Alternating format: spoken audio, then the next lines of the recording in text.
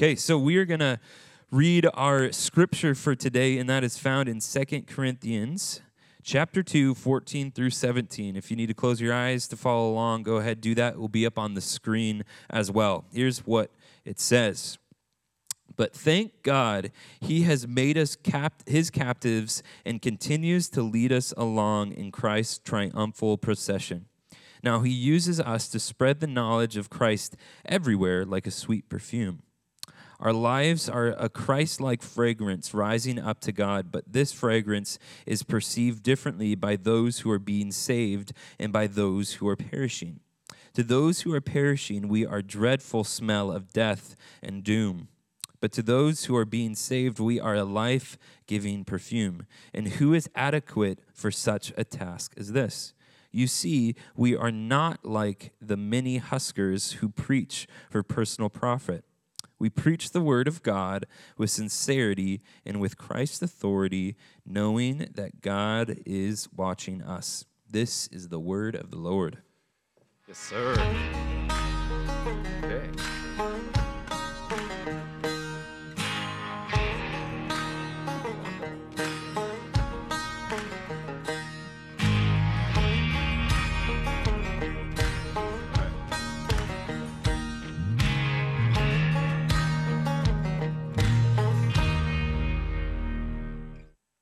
Sweet. I got walk-up music. That was pretty awesome. This morning, as Tyler said, we are continuing our mini-series on truth. And when we say truth, we're talking about the gospel.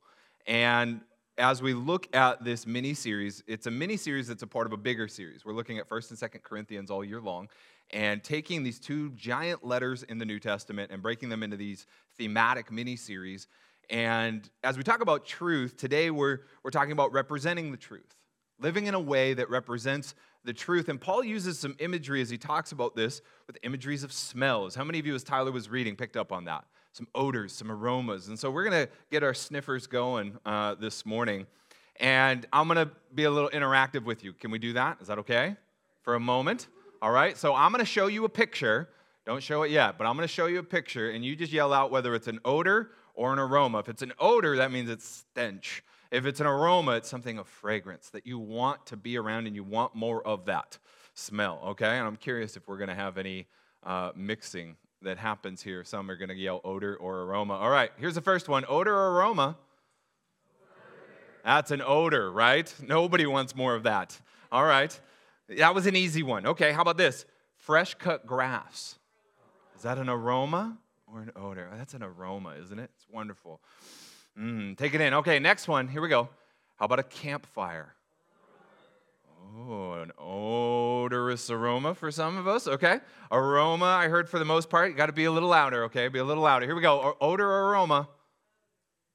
Odor. A garbage dump. And guess what? That is our garbage dump. That is the Skagit County Transfer Center. Transit Center. I hope that's not our transit center. Transfer Center. Don't ask me how I got that photo. From such a great angle. What about this next one? Who loves the smell of a bucket of fish? Odor, right? Nobody wants that. It's something about eating fish is great, but being around a bucket of fish, no thank you. All right, here we go. How about this one? Coffee. Most of us said aroma. All right, most of us said aroma. There might have been an odor or two in there. Okay, last one. Here we go. How about this one? Clorox. See, we got mixed messaging there. Some of us love that smell, and some of us are like, no, get me out of that. All right. Now, this idea that we're concerned about smells is interesting because we do take a lot of effort to make sure our homes and our bodies and our clothes carry with them an aroma. But what about our actions? What about our lifestyle? Because our actions give off a smell. Our lifestyle gives off either stench or an aroma. This quote by this guy named Richard Baxter says, "Take heed to yourselves, lest you may unsay that with your lives which you say with your tongues." So we speak about the gospel constantly, but are our lives undoing what we're saying? Take heed to yourselves, lest you may unsay that with your lives which you say with your tongues. We speak Jesus with our words, and we contradict him with our actions. And we live in a world that is repelled by a stench of Christianity. To them, it's a foul odor. The hypocrisy, the superiority, the condemnation, the condescension, the ego. They don't like that representation of the gospel. They want nothing to do with that Jesus that we talk about. And so for just a quick moment, what is the gospel? As we talk for this mini-series about the truth of the gospel, well, what is it? What is the gospel? Gospel translates as good news. Well, what is this good news? Breaking good news. What is it? It is that, simply put, Jesus came to earth. He was fully God and fully man. He died on the cross as a sacrifice for our sins, our brokenness as humanity. He paid that price which we deserved, which was death. You and I deserve that. Humanity deserved that because we decided we could be God and we didn't need the true God. And then he's raised from the dead in order to defeat the power of sin, death, and Satan. And the good news, here's where it gets really good. You and I can be forgiven, restored, made new, given a fresh start, promised heaven, and restored into wholeness with God by faith, by believing in this truth about Jesus. Not because I've earned it or I'm good enough or I got enough gold stars for Jesus, but because we believe in Jesus. That's the real good of the good news, of the gospel there, is that by faith we are saved, we are forgiven, we are renewed, we are restored. And so over these past few weeks, we've been talking about the truth of the gospel. If that's what the gospel is, this good news of Jesus coming to earth to restore us into relationship with God. We've talked about how some people in our world think it's foolishness and that the Holy Spirit reveals truth and helps us to discover the truth of the gospel in its true fashion, not in a distorted or contaminated fashion. But today we're taking that gospel and thinking about how are we representing it in our world this week. As Christians, we believe in the gospel, and the gospel, the good news of Jesus, should change us. It should alter our thoughts and our habits and our behaviors and our words. The character traits of the gospel should be the character traits of the church, shouldn't they? Shouldn't we as Christians, when we go out into our world, carry on the same characteristics that we see in the gospel? If the gospel is one of forgiveness and restoration and inclusivity and grace and mercy and all these different attributes of love and mercy and all of these things, if that characterizes the gospel, well, then that should characterize his church and his people. And so with that in mind, that is the fragrance that we're talking about this morning.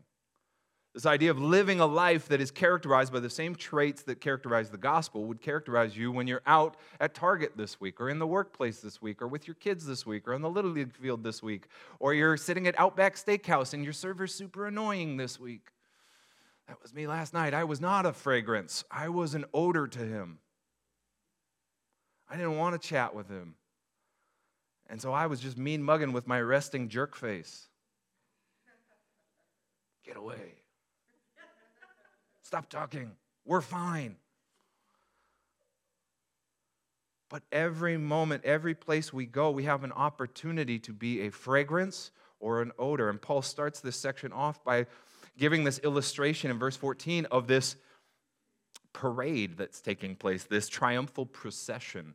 In verse 14, but thank God, he has made us his captives and continues to lead us along in Christ's triumphal procession. This victory parade that he's using as a metaphor that's going through the streets. And in ancient times, when a city would be conquered by another city, let's say Rome went and conquered an area, they would then bring everything back to town, and they would come and do this big victory lap parade, almost like a Super Bowl parade like we had years and years in the distant past in Seattle, right? Well, Rome would come, and they'd bring their soldiers, and then they'd bring these priests, and they'd bring their Senate bounty, all these government people, and they'd bring the treasure trove and bounty that they had collected from their conquerees, the conquered. They would even bring the captive prisoners. They would bring the conquered into that parade and parade them through the city. They would bring the generals and the musicians and the priests and the officers and the judges. And imagine this giant processional taking place after a town is conquered. And so you're in your hometown and they bring this parade through. And what are you thinking? This is awesome. This is a victory lap. Woohoo, we are victorious. And what Paul is saying here is Jesus is taking a victory lap. What has he conquered?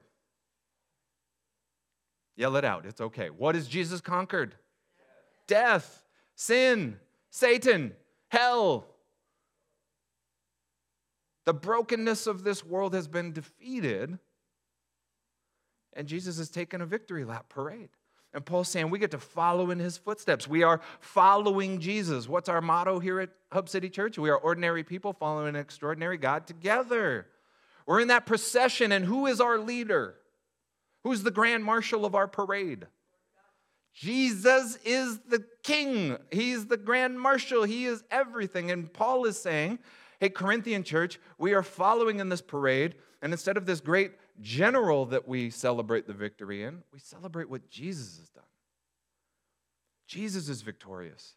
Jesus is the suffering servant. Jesus has done all of these things, and we follow in his footsteps. We're following him. And you get in this imagery of the parade, you get this idea of the submission and the honor and the followership. Let's make a word up. The followership of the church.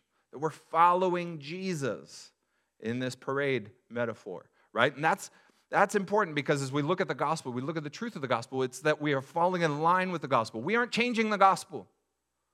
We aren't changing Jesus. Somebody wants to change Jesus. Well, we talked about that last week on the distorted gospel. We're not changing that. We're falling in line with the gospel and following who? Jesus. Jesus is our leader.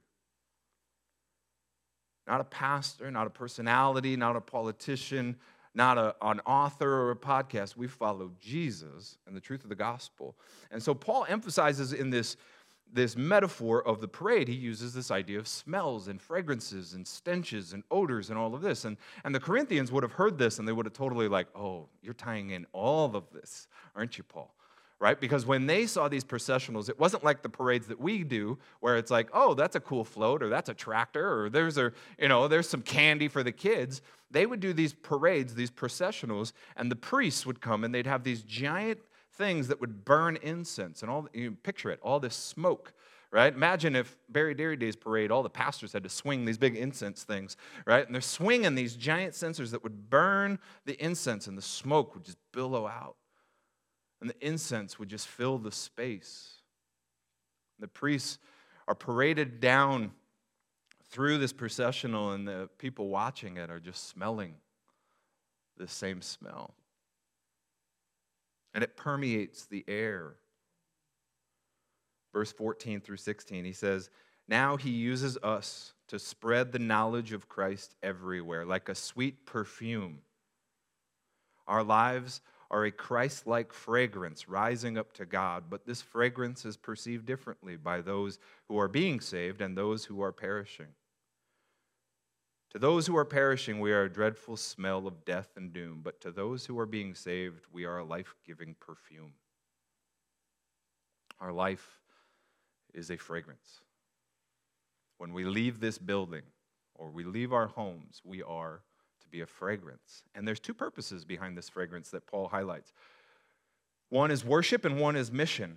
He says that we are a fragrance that goes upwards to God. When the Corinthians heard that, they would have thought of the sacrifices in the temple and all of the smoke and the smell and the incense and the aromas that went up to the heavens. When you were in the temple and you saw that and smelled that. And so Paul's saying when we go out there into our world, it is an act of worship and an act of honor to God to go live a life that represents the gospel. Did you know that that's worship? Worship is not just singing songs here for 15 minutes on a Sunday morning. Worship is living the gospel out this week, out there with the Outback Steakhouse server that wants to just talk your ear off and tell you about all the specials and thinks he's super funny, and you just want to talk to your family. I apologize. I'm an ordinary person that is broken, and sometimes I have a stench to me. But see, if I were to be honoring to him, it doesn't just honor him, it honors God. It's an upward fragrance to the heavens. It's an act of worship. But he also says it's an outward smell to those around us, right? This idea of spreading the good news everywhere, right? When you're driving through your neighborhood and somebody's grilling something and you're like, oh, mama, let's pull over and become friends. There's this outward smell that just draws people in. And he says he uses us to spread the knowledge of Christ everywhere like a sweet perfume. There's a missional element to this. When we go live our lives out of this church building and out of this church bubble, we then go to be a fragrance with our community. They can know about Christ because of us. So it's worship, and it's mission, and it's going to smell differently to different people. Did you pick up on that as he's talking about it? Look at that verse. There are some that are going to smell it and think, ooh, that's not good. And there's some that are going to be, oh, that's a wonderful smell. Kind of like the Clorox. Some of us love the smell of Clorox, and some of us hate the smell of Clorox. But this parade analogy, this parade imagery is important here. And I didn't know this at the time, but when they would do these processionals, they would include the prisoners that they had captured. Think about the smell to them. Think about that for a moment. You're doing this giant parade. Imagine if we had a Super Bowl parade and the Broncos had to come with the Seahawks. And we were just like, yeah, losers, here we go. Here's the glitter, right? And we would just do all that. We don't do that, right? But in their processionals, Rome would bring the captors, or the prisoners, and they would have to walk this humiliating walk down the middle of the street, being made fun of and jeered and all of this. But in the midst of all of that, they're smelling this incense from the priests. The same fragrance with a different association. Because to them, it's the smell of defeat. While to others, it's the smell of victory. And sometimes that fragrance is going to come with different approval ratings. And this is real stuff. This is real life. I heard a story one time about this young kid who was struggling in school. True story. Kid is struggling in school, really acting out towards his teacher. Really struggling with this. And fine with the other kids, but when his teacher got around him, he just became defiant and rebellious and acting out. And long story short, they've come to find out that the teacher wore Axe body spray. And they'd spray this Axe body spray, the teacher would, on his routine to get ready for school and things like that. And come to find out, the same smell of that Axe body spray was the same spray that this child's father wore. And the father at home was abusive physically, emotionally, and I believe even sexually. I may be wrong on that one. But was abusive in multiple facets to this child. So the child comes to school to learn about fractions. And what does this kid smell when the teacher hovers over the child and wants to teach him about a common denominator? What is coming off of that teacher? Axe body spray. Teacher thinks it's fine. I smell masculine. I smell clean. To that kid, you smell like abuse. You smell like defeat. You smell like horror and pain and trauma. True story. Wasn't the teacher's intent. Wasn't the teacher's plan to do that, but never knew that it would be somehow associated in this way. And Paul is talking about the way that people smell something and associate it either positively or negatively. And scholars kind of debate on what's the interpretation of this and how do we handle this and what do we do with this. And I think the reality that Paul's trying to point out is I can't control the way people respond to the gospel. If I am truly representing the gospel in all of its characteristics and all of its character traits, but I can't control the way that they're going to respond to it. Some people are going to be repelled by it. Some people are going to think it's foolish. Some people are going to think it's immature, it's stupid, or it's moronic. Some people are going to think that it's evil and demonic for some reason, right? I can't change or control the way that somebody is going to respond to the gospel. And I think what Paul's getting at is we aren't supposed to anxiously be consumed and worried about, well, how do I smell to everybody? Do I smell good to you? Do I smell good to you? Do I smell good to you? And we become worried and worried we're going to be misunderstood and rejected. And how many of you feel that worry sometimes as a Christian? Just like, oh, I don't want to step on toes. I don't want to bother somebody. I can't control, though, the way everyone is going to respond. But, huge but, I can control how I represent the gospel with my life. That's the difference. I can't control how they'll respond to it, but what I can control is I can control the way that I represent the gospel to my world. I can choose to be the aroma of Jesus, not the aroma of Sean when he's hangry, or when he's tired, or frustrated, or just doggone selfish. I can control that. I can choose to represent the gospel, as we talked about, with humility and selflessness and care and mercy and inclusivity and grace. That's what I can control. My life is emitting a smell. My words, my habits, my tone, my attitudes, it all smells. Our social media smells. But am I an odor or am I an aroma? I can't control how it's going to be necessarily interpreted, but I can control whether or not it aligns with the gospel that I'm trying to represent. And so how do I work on my smell?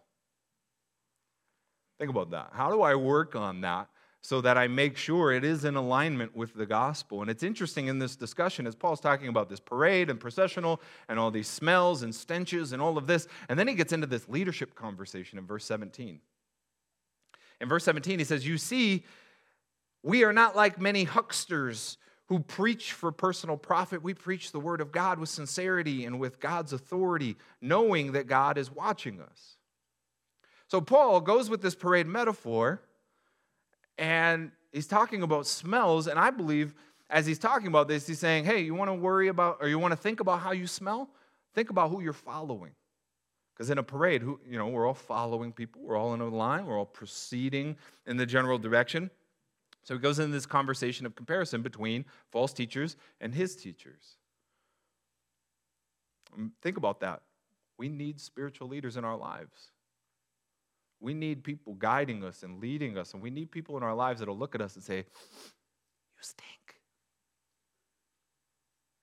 You do. It's okay. You smell. We need people to point those things out, because sometimes we're so oblivious to our odors. Hey, you got bad breath. You got bad breath for Jesus. You need spiritual leaders in your lives that will point those things out. But more to that, or another layer of this, I believe what Paul is really getting at is being alert to who we're following, because we will become like those we follow. I think we need accountability. We need people in our lives that can point out, hey man, when you say it like that, or when your tone is like this, or when you're posting like this, or when you're saying these things, I don't think you realize how that's coming off. We need that kind of accountability, but we also need to be alert to the fact, and this is what he's doing. He's taking the Corinthians and saying, who are you following? Because you will become like those you follow. You will take on the smell and the stench of those that you follow. Think about it. If I spend 4 hours sitting in Starbucks, what am I going to smell like? Starbucks. I'm going to smell like coffee. And when it's fine when you're there, but when you leave, it's like, oh, you really took on an odor to you. If I spend all of my time listening to podcasts with excessive profanity and crude joking, what's going to happen to my speech? I'm going to take on the very things that I'm listening to and following and absorbing. My teachers and podcasts and preachers and authors and leaders and all of these people that are in the parade with me. And I've put them in the parade. And I'm following them. I'm going to take on the smells and the odors and the fragrances that they're emitting because I'm around them. And it's going to affect the gospel that I'm emitting. And so I think Paul, what he's doing here in verse 17 is challenging us, not just the importance of having leaders, but to think about the leaders and look at the messengers, not just their message. Last week we talked about the distorted gospel, and we talked about look at the message and see how it aligns with the gospel. Well, today is looking at the messengers. How do they align with the gospel? Are they in line with Jesus, or are they off doing their own parade? I think that's what Paul's doing. He says, look at these guys, right? And some various things we can look for. Look at their delivery, right? He says, look at these many hucksters. Not a phrase I use often. These hucksters with their trickery and their manipulation. It's a facade. They're disingenuous in the way that they talk, right? But we're looking at these folks, and there's a presentation, but it's not authentic. Look at the delivery of the messengers that we're following. Again, it could be pastors, it could be leaders, it could be authors, blogs, people you follow on social media, various teachers and things like that. But look at their delivery. And maybe they're not kind of pulling the wool over your eyes in that huckster manner. But look at their delivery. Are they divisive? Are they condescending? Are they just flat out angry all the time? Are they hurtful to people? Because if we're hurting people to get our truth across, I wonder if we're really in line with the gospel. Did Jesus hurt people in the process of bringing his gospel? Did Jesus condescend? Look at the reward, not just their delivery, but look at the messengers and think about the reward. Who gains from what they're doing? Who wins, right? Who benefits? Who gets the spotlight? Who gets the credit? Think about the people that we follow. And he points it out, Paul does, and he says they preach for personal profit. These guys are out there, they're trying to gain personally, right? And they're gaining financially, they're gaining in followers, they're gaining in subscribers, they're gaining in all of these different things. And I think what Paul is saying is like, well, where does Jesus gain in all this stuff? Or do they gain? Does the leader, does the podcast, does the pastor, does that person gain? Or is Jesus in the kingdom of God gaining here? Because that's what I want to follow, is what Paul's really getting at. Who am I following? What are they gaining? Who's winning in this? Whose kingdom is being built? We've got to think about these things. How are they delivering? And who's rewarding? And what kingdom is being built? Look at their fruit. How about that? That's a churchy phrase, but it's look at what's coming out. What's being produced? Jesus said you could judge a tree by its fruit. And so think about the people that we follow. Is it lasting or is it temporary? Is it truly in line with the gospel? When you see the people that are following them, are they in line with the gospel? Are people falling in love with Jesus? And is the kingdom of God growing, or is the kingdom of the person continuing to grow? Fruit's important. But fruit isn't the only thing. And this would be the last one I would point out, is look at their character. And character is the one that I think sometimes, especially in church circles, we can sometimes overlook character for the sake of fruit. Oh, people are coming to church. People are getting saved. People are getting baptized. Look at all these YouTube subscribers that they have on their page. They must be doing something right. And then it's story after story of influential spiritual leader that has hurt somebody and used authority in a manipulative manner and compromised on integrity and compromised on character and compromised on the morality. But what's happened is you've got a group of people following these leaders, and they're excusing character for the sake of capacity. Wow, look at what they're doing. I can't argue with what they're doing. But don't give up on who they are. When Paul is pointing out these people are hucksters, he's not just pointing out their performance or their productivity, he's pointing out in their character. We can't just get caught up because the person's charismatic or the person is really interesting or funny or has a lot of followers. We've got to look at it and say, does this person carry the heart of Jesus? Is this somebody that treats their family like Jesus would treat them? You think about people that you follow. How do they talk about people when they're not in the room? That would be a great question to ask. As you're thinking about the people in your life that you give influence to, how do they talk about people when they're not in the room? Because I'm going to guess that you're not always in the room too. And they might be talking about us the same way they're talking about that other person. Do you see the characteristics of the gospel at work in their life privately and publicly? And what Paul is doing is he's he's shining a light on these leaders and these influencers who are trying to infiltrate the parade processional and say, hey guys, let's go this way. Let's go that way. Let's go this way.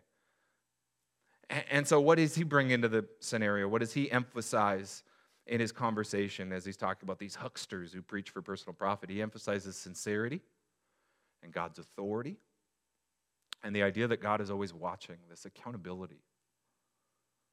And so when Paul shines a light on himself and the other leaders in his grouping, what is he doing? He's saying there's an honesty, a transparency, a vulnerability. When he says sincerity, there's this peeled back openness. Yeah, I'm flawed. I suffer. I'm broken. I'm ordinary. There's a genuineness in the way that Paul would teach, in the way that he would write, in the way that he would talk, in the way that he would lead. It wasn't a performance for Paul. And he talks about Christ's authority, this idea that he didn't use power for the sake of his own gain, and he didn't want to use power because it was his title or his position. I am the Apostle Paul. And I get a little leery when people lead with their titles. I don't even like, I do it because sometimes it helps people know who I am, but I really don't like to lead with, I am Pastor Sean, come follow me. I don't talk like that. I don't lead, for most people, especially people in our city, I'm just Sean. For most of you, I don't go around and like, can Pastor Sean come to dinner tonight? It's good to see you. Pastor Sean says hello. No, because my authority is not found in my title. My authority is not found in my position. My authority is not found in any of that. Paul is not talking from that kind of point of view. He is not talking from a power that comes from title or personality or platform or any of that. What is it? I preach out of Christ's authority. I preach out of the power of God, the power of the gospel, God's influence.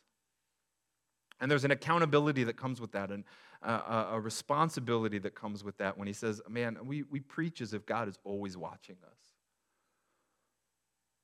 There's accountability there. There's teachability there. I don't want to follow somebody if they're not willing to say, I was wrong. I made a mistake.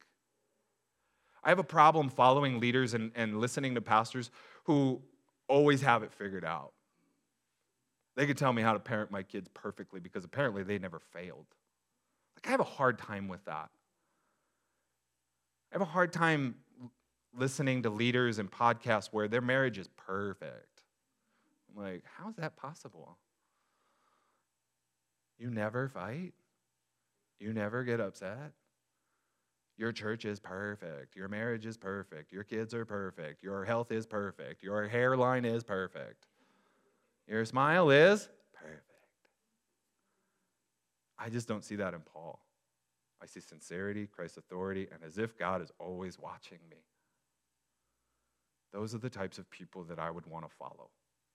Those are the podcasts that I want to listen to. Those are the books that I want to read. Those are the leaders and pastors and people that I want in line with me as we follow, not them, but we follow Jesus together. And so I think what Paul is begging us to ask ourselves is this somebody that I can really follow? Is this somebody that I want to be like? And how are they helping me smell like Jesus and the gospel? That's today. How are they helping me smell like Jesus and the gospel? We need people in our lives to grow. I need people. I got people that I run to, people that pray for me, people that lead me, people that I'm accountable to, right? Because I want to grow. We all need this. And we have to be aware, though, at the same time, we have to be aware of who are we giving that influence to? Who are we giving the microphone to our soul to speak into that? And will they help me smell like Jesus this week? Will they help me take on the fragrance of the gospel? And so in closing, I would just illustrate that today, if you could boil it down, and the one thing you remember is you are a Glade candle. I know it seems silly. But Jesus said that you are the light of the world. And what do you do with a candle? You light it. And what do you do with your lighter? You leave it in the front row. Great. That's awesome. Hold on. Hold for dramatic effect. Keep pausing. Yeah, there it is. Jesus said, "You're the light of the world. And you put a light in dark places." Paul says, we are the aroma of Jesus in a world that smells. Because where do you put a Glade candle? Where it smells. I'll let you fill in the blank on where. But I think what Paul is getting at and what we would just be reminded of today is this is who we are to be. The light in the darkness and the aroma in the stench. That's the church. This is Hub City Church. This is what we're to be on Berry Dairy Days. We may not preach the gospel explicitly, but we will stink of it. We will show it. You may go to work this week and never say the name of Jesus publicly, but I think they'll see it. I think they'll smell it. Can we go light it up for Jesus this week? Can we go stink it up for Jesus this week? Because I tell you, when you're around a Glade candle, as close as I am, you start to smell it. When people are around you, they're going to start to smell Jesus. This is who we are. Let's pray.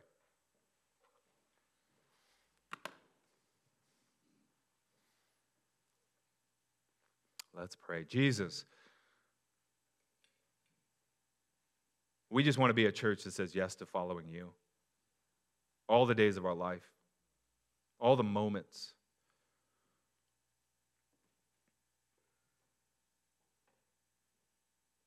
Holy Spirit, I know you are getting our attention in the midst of these scriptures and our discussion and pointing out some areas where maybe we've got an odor that we need to address. And God, we come with open hands and we repent of those things.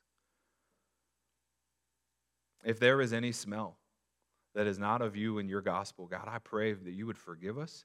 And we admit and acknowledge those flaws and those blind spots, and we pray and ask for your help, God, that we would live lives in alignment with who you are.